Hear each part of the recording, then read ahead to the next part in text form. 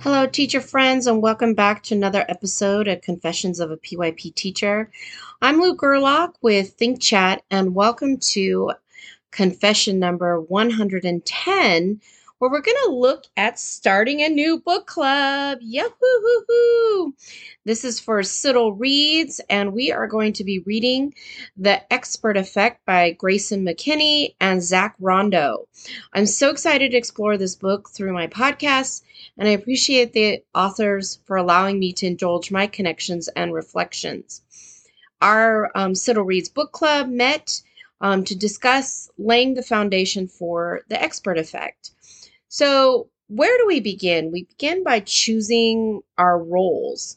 And something we do differently in our book club is that we use a variety of roles to guide our practice. Last year, we were sparked by this process using the Pop-Up Studio book club kit by Misty Patterson. If you're looking for an amazing way to really bring inquiry and conceptual understanding into your book clubs, considering get that book club kit. This year, we're modifying the process through the lens of the IB Approaches to Learning, or the ATL, and Kath Murdoch's skill that focuses on being a contributor from her book, Getting Personal with Inquiry Learning. So here are our roles. So communicator, it's an individual who exchanges information in a variety of ways and uses literacy and media to shape their understanding. That sounds cool, right? And so thinking about then a contributor, a human that regularly helps others to see local and global impact of decisions and how to make sustainable action. So it sounds like communicator is a person who's getting a lot of sources of information to communicate their ideas, and a contributor is trying to look at the local and global impact for sustainable action. The researcher is a being who understands how to access information and media literacies and uses it ethically. So the researcher is going deep into the process of researching and trying to find some opportunities for research to naturally happen. They're also going to be going and researching on their own different items to add to the rich discussion. The self-manager is a soul who organizes their ideas and materials while being mindful of the needs of their body and spirit. This is a person who's going to try to help us find some self-regulation in this process, to kind of find, yes, we need maybe different materials, maybe different ways of looking, but also how is this connecting with who we are? The socializer is going to be someone who builds strong interpersonal relationships with emotional intelligence. That's going to be a person who's regulating the feeling of the group and trying to encourage all participants to share their voice. And now finally, the thinker. This is a person who's able to solve problems critically and creatively and reflect on their own thinking so they can transfer it to new situations. This is a person who's going to be thinking about the information presented in the book club and really put their own spin on it. So think about the role you're going to take as you go through this week's episode and how it will shape the lens of how you view the content. We're modeling best practice so we can replicate it with our learners. Even our early learners can engage in a modified form of this way of thinking with their reading. So here's some examples of early years in action. So communicator, I'm looking at how can we bring this down to an early years child. So communicator, I share my ideas with others with confidence. So I'm confident in what I'm sharing. Contributor, I connect my ideas to my school, home, and community so I can take action. Researcher, I find ideas through books, videos, pictures, and other people. Self-manager, I think about how to use ideas and materials so I can be balanced. Socializer, I have relationships with others so I can grow. Thinker, I solve problems with others and think about it. That's a way to get your early years children to do the same exact skills, but on their level. So let's now look at this fabulous book called The Expert Effect. We begin by thinking about our why. And Grayson and Zach remind us to start with our why as educators, as discussed in Simon Sinek's video, How Great Leaders Inspire Action. I've referred to this model at the beginning of my podcast series in the 5-Day Inquiry Challenge, and it has greatly transformed how I think about education. So think about your school year. Some of us are halfway through while others are transitioning towards summer holidays. And try to answer some of these questions that we're going to pose throughout the session and some of these ideas. So let's focus on one question now. What is your why that you share every day with your learners? Now, there were so many ideas that stayed with me, but it's always from the book club. And what I found is that all the answers had very similar kind of connections with my heart, is that they were all founded on a passion to shape young learners. I believe that all teachers have this motivation at heart in their practice. And the main thing to consider is, how do we share our why on those difficult days? Those days that we're not feeling very motivated. And this can be difficult for everyone, but we all need to find our why so that we can take care of ourselves and so that we don't fizzle out over time. That's a big thing, right? And so now that we've found our why, how does this then transition towards defining an expert? And because if we are grounded in our why, it's going to be easier to find like-minded people that are experts in their fields that we can share and connect with our learners. So I look at defining an expert as a success criteria. So Grayson and Zach put together a success criteria of what is an expert. And our book club kind of attempted to define what is an expert using a FRAIR model in small groups. And it was really interesting to hear everyone's interpretations of what an expert look like and how they show their expertise to everyone in the world. And the real aha came when I shared Grayson and Zach's definition. So they kind of did almost like an acrostic where they took a letter of each part of the word to define it. So here we go. E is for experienced.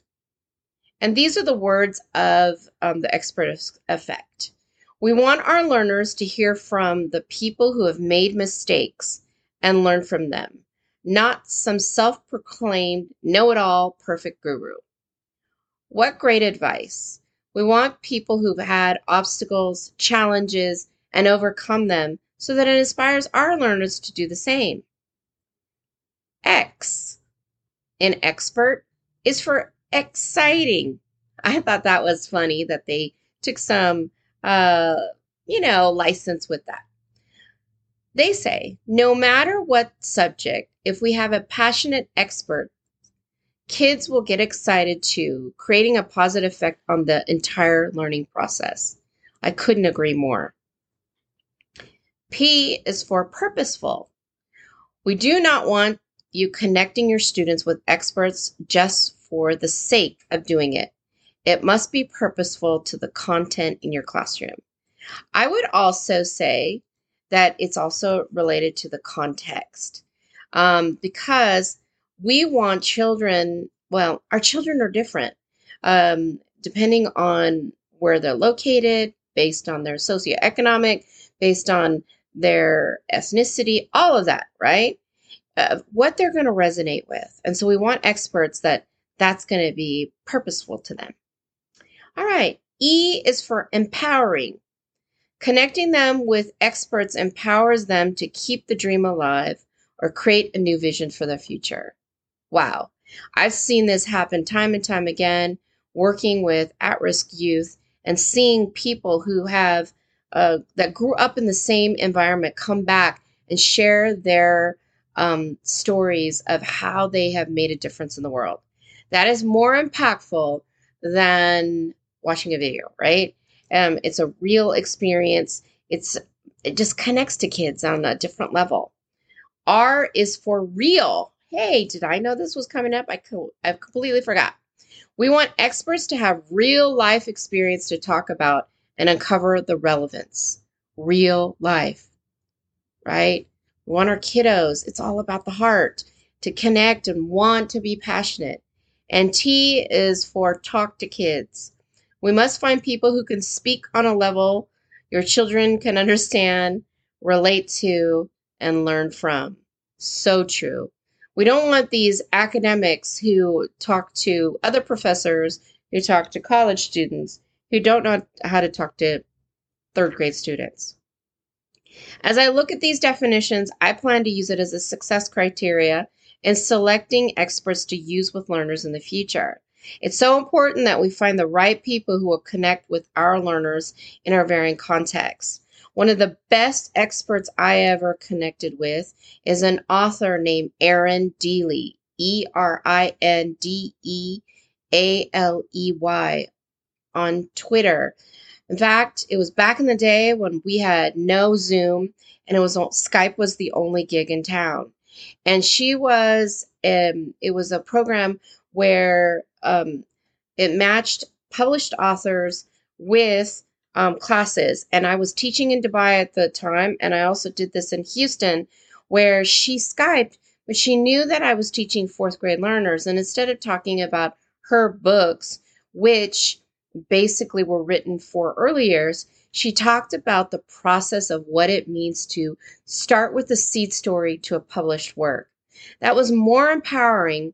And like I had so many students sparked about being a writer because of that experience. That is the right fit of experts in your practice. And in fact, recently I tweeted with her about how that experience still stayed with me. And she's like, me too. Ah, don't you love it? All right. Now, Grayson and Zach talk about that before we can engage with our experts, we have to have shared agreements. In the PYP, we call this essential agreements. And it was fun to listen to the variety of ways fellow educators inspire their learners to create essential agreements in their classrooms. One way that has stuck with me for quite a while is one actually provided by Kath Murdoch.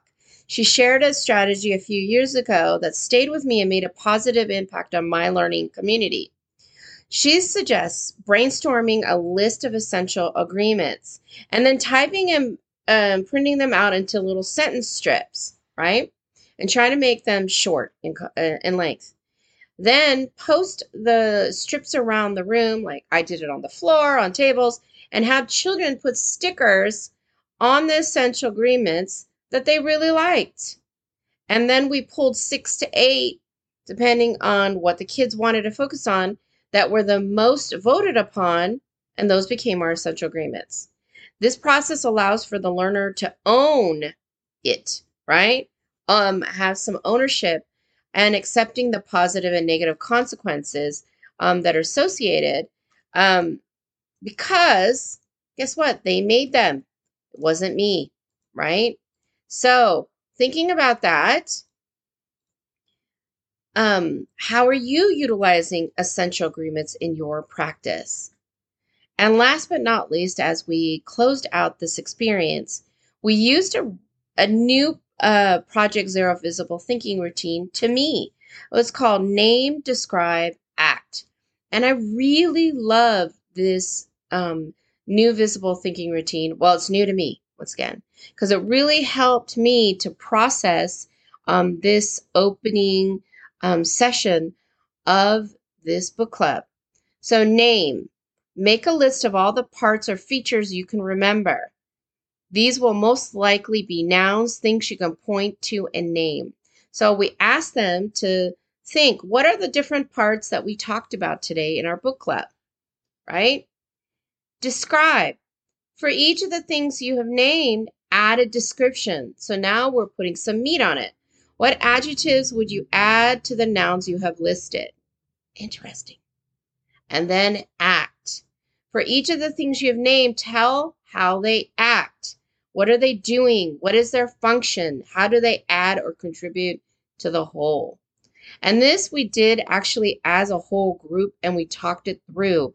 And it was really wonderful to go through this process together because many of us had not utilized this visible thinking routine before. That's the power of trying new things. And I think that's, to me, the biggest message of this book club is how are we going to try new things to get our children to make local and global connections?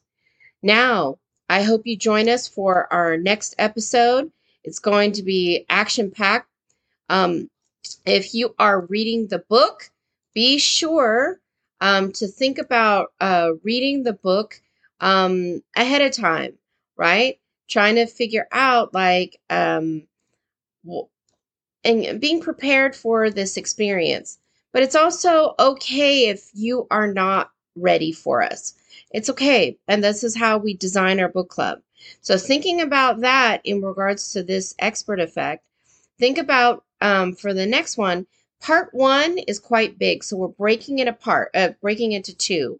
So read pages 29 to 58 if you're reading along. If not, well, hopefully you still get, actually, we design our book club that you still get something out of this experience. So we hope to see you or back for another episode. And hopefully you walk away with a strategy you can apply back to your classroom and to your practice. So talk to you soon, my friends, and have a wonderful day.